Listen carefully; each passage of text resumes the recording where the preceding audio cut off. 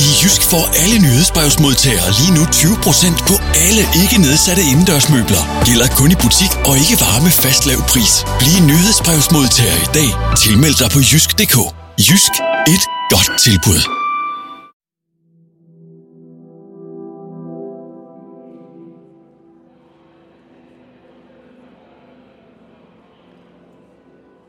Mandag den 1. marts 2010 kørte Egil Vilmyren sin hustru gennem 24 år til lufthavnen i Oslo. Hun skulle til København og senere videre til Kina. De sagde farvel til hinanden. Hun smilede og vinkede, da hun gik ind i afgangshallen med sin sorte trolleykuffert. Det var sidste gang, den 51-årige nordmand så sin hustru og moren til deres 2 teenagebørn i live.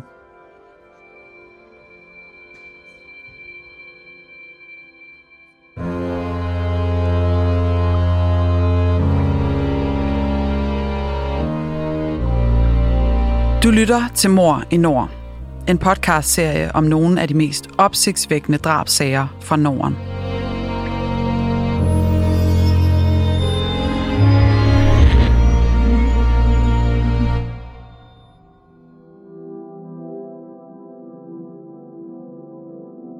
Det du nu skal høre er en virkelig historie, researchet og fortalt af Anne Lea Landsted og læst op af Le Gammeltoft. Dette er en genfortælling af sagens fakta, som de har været gengivet i andre medier, fra domsudskrifter og andre skriftlige kilder. Nogle detaljer er udeladt, ligesom vi her afholder os fra at tage stilling. Det har retssystemet gjort. Men du skal være forberedt på, at det kan være voldsomt at lytte til, ikke mindst fordi det handler om rigtige menneskers liv og død.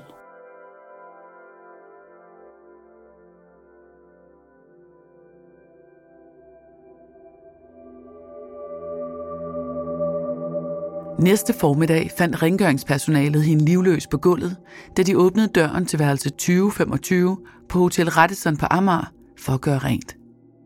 Hun var svært tilredt. Hun var blevet slået flere gange med et stumt instrument og muligvis også stukket med kniv. Værelset bar præg af, at hun havde kæmpet for sit liv. Lamper var væltet, og møbler flyttede rundt. 2 vidner fortalte uafhængigt af hinanden, at de havde hørt tumult og skrig lidt efter kl. 20, men kunne ikke fortælle, hvor det kom fra. Det var foreløbig alt, hvad politiet havde at gå efter. Vera Vilmyren blev sidst set i live, da hun kom sammen med besætningen fra SAS. De var 4, der tjekkede ind om eftermiddagen. 2 af dem skulle videre til Beijing samme aften. Vera Vilmyren tog elevatoren op sammen med sin kollega Massi Seib Blakstad. Kollegaen stod af på 18. etage, mens hun fortsatte 2 etager længere op. Værelsesfordelingen var tilfældig. Det var tilfældighedernes spil, fortalte Massi Seib Blakstad senere politiet. Det kunne lige så godt have været mig.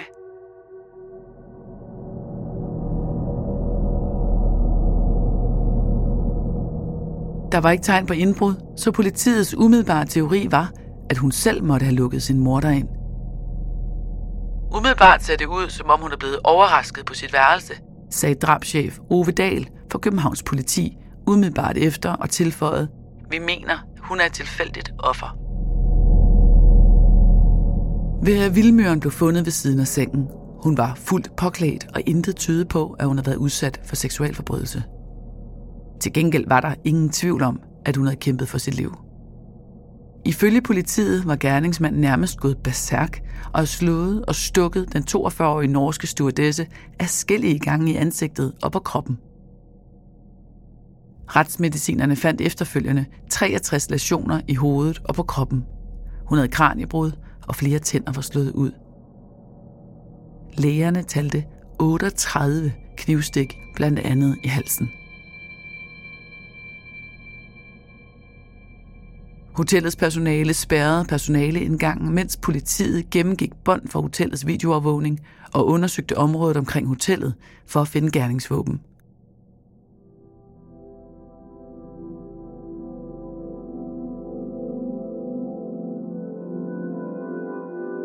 Vera Vilmyren kom fra den lille by Lunder i Opland, godt 60 km nord for Oslo. Hun elskede sin familie, som hun tilbragte næsten al sin fritid sammen med. Hun var vellidt af både kolleger og passagerer. Drabet på hende efterlod Lunder i sorg. Ifølge sognepræst Ola Vigerlunde havde det været nogle forfærdelige uger. Dødsfaldet var det 3. i byen inden for blot 3 uger. En traktorulykke og en togpåkørsel havde allerede kostet 2 mennesker livet, og nu skulle endnu et af bysbørnene begraves. Det var næsten ikke til at bære. Det var præsten, der informerede via Vilmørens familie. Det havde ikke været nogen nem opgave, fordi der var børn involveret. Det havde også været de andre familier, og præsten havde efterfølgende fået flere henvendelser fra børn, der var bange for at miste deres forældre.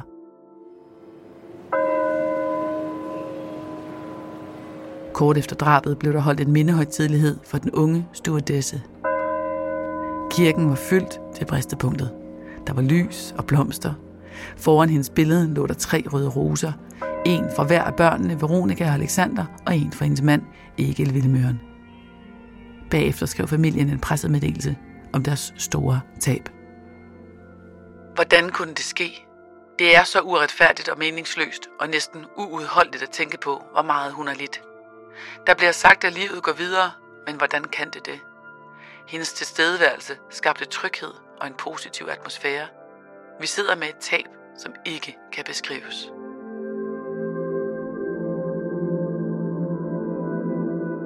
I SAS Radisson Hotellets kommandorum sad operatøren sammen med politiet og oversigten over 245 kameraer. Særligt en mand fangede deres opmærksomhed. Han opførte sig underligt, synes de. Han gik ind ad svingdøren til hotellet kl. 17.20, nydeligt klædt i jakke og hvid skjorte. Kort efter dukkede han op på casino og senere i lobbyen, hvor han tog elevatoren. En time senere blev han observeret med et nøglekort og en hvid bylt i hånden. Han gik tilbage på casino, spillede lidt på spilautomaterne, inden han igen blev fanget på video på vej ud af hotellet.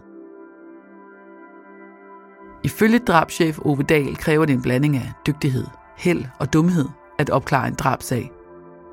Manden på billedet dummede sig. Han gik på casino, hvor han vandt et par 100 kroner og blev registreret med navn og identitet. Og det var det, der i sidste ende fældede ham.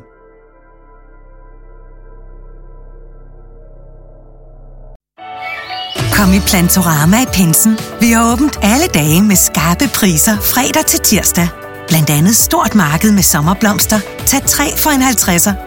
Vi ses i Plantorama.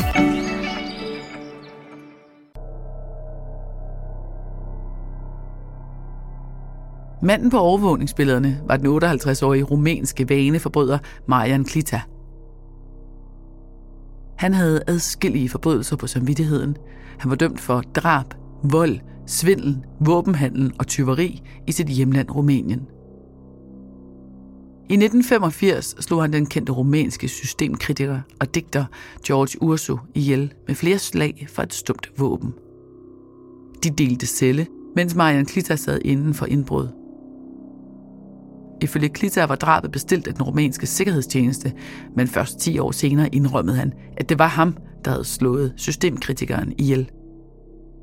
Han blev idømt 20 års fængsel, men allerede 8 år senere blev han prøveløsladt på grund af god opførsel. Mandag den 1. marts var han på jagt efter penge og andre værdier. Han havde egentlig tænkt sig at bryde ind i en naboejendom, men endte med at vælge SAS-hotellet. Han spillede lidt på casino, inden han tog elevatoren op.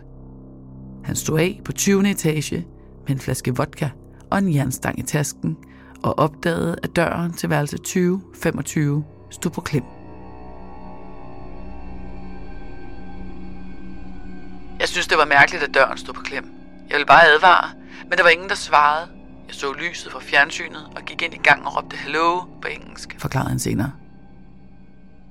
Vera Vilmøren havde lige været i bad og lå på sengen fuldt påklædt for at hvile ud, inden hun skulle afsted igen.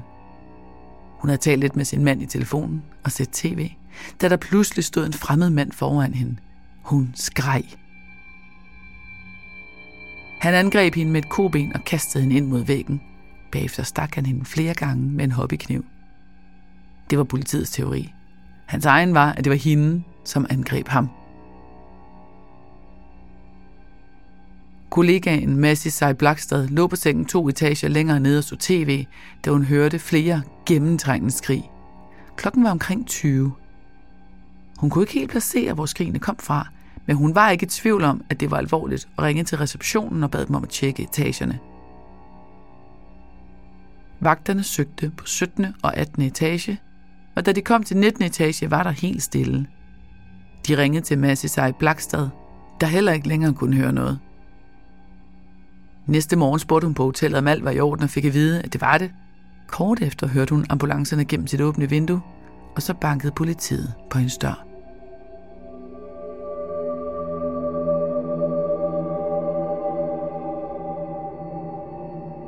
Vera Vilmøren lå livløs på gulvet ved siden af sengen, mens Marian Klitter gennemrodede hendes ting, stjal et ur, mobiltelefon, nøglekort, et par flasker spiritus fra minibaren og 2 punge. Han gik ud på badeværelset og tog sin blodige skjorte af, vaskede blodet af hænder og ansigt. Han krøllede skjorten sammen som en bylt og forlod værelset. Han gik et par etager ned og tog elevatoren resten af vejen. Bylten smed han ud på et dametoilet, inden han gik i baren og tilbage på casino for at spille. Lidt efter kl. 21 forlod han hotellet, købte en flaske vodka og satte sig i toget til Malmø. Dagen efter blev han efterlyst over hele Skandinavien. Han er mistænkt for drabet, fortalte drabschef Ove Dahl på et pressemøde, men jeg kan ikke sige hvorfor. Politiet bragte et af overvågningsbillederne sammen med efterlysningen. Her ser man Marian Klitter gå ind på hotellet iført jakkesæt, hvid skjorte og slips, en lys overfrakke og et sort halstørklæde. Han har vigende tændinger og blikket rettet lidt nedad. Kort efter gik han selv ind på politistationen i Malmø og meldte sig.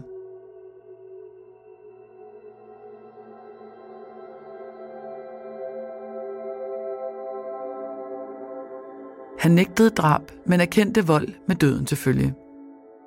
Det var ikke min mening at dræbe hende. Hun skreg, og jeg gik i panik. Han var på jagt efter penge.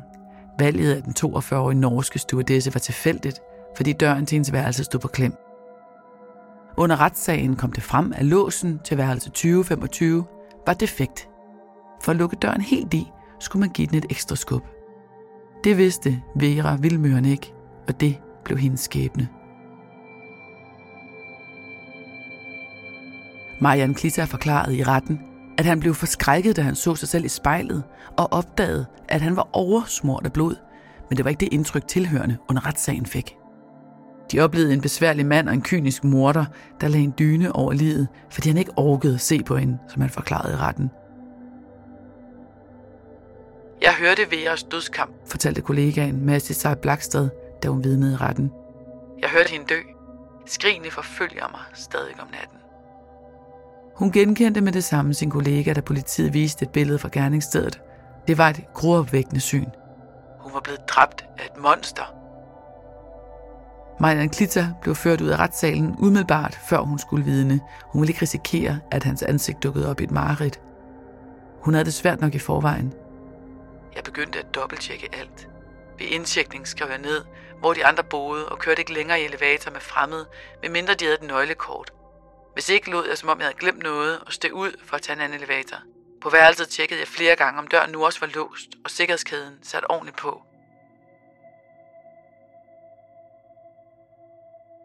Marian Klitter nægtede at samarbejde med sin forsvarer. Han beklagede sig over politirapporterne, som efter hans mening var fejlagtige. En mentalundersøgelse viste, at han ikke var sindssyg i gerningsøjeblikket.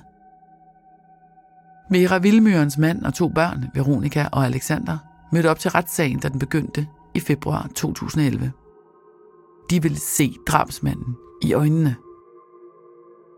Jeg er glad for, at jeg fik set manden, som var den sidste, der så min mor i live, fortalte den 17-årige datter bagefter til pressen. Få minutter efter, at retssagen var gået i gang, forlod de salen igen. De ønskede ikke at høre detaljerne om deres hustru og mors sidste minutter.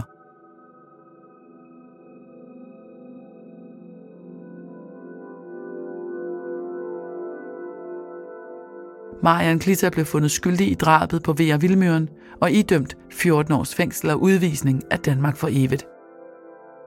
Derudover skulle han betale over 1,5 millioner kroner til de efterladte.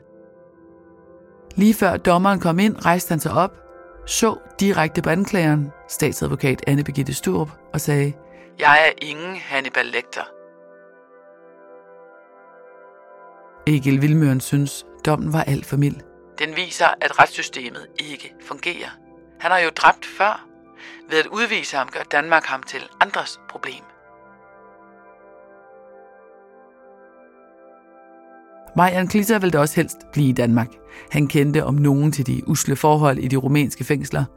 Men i juni 2013 blev han smidt ud. Dansk politi fulgte ham til Københavns Lufthavn, hvor 3 rumænske betjente overtog ham og førte ham tilbage til Rumænien for at afsone resten af straffen.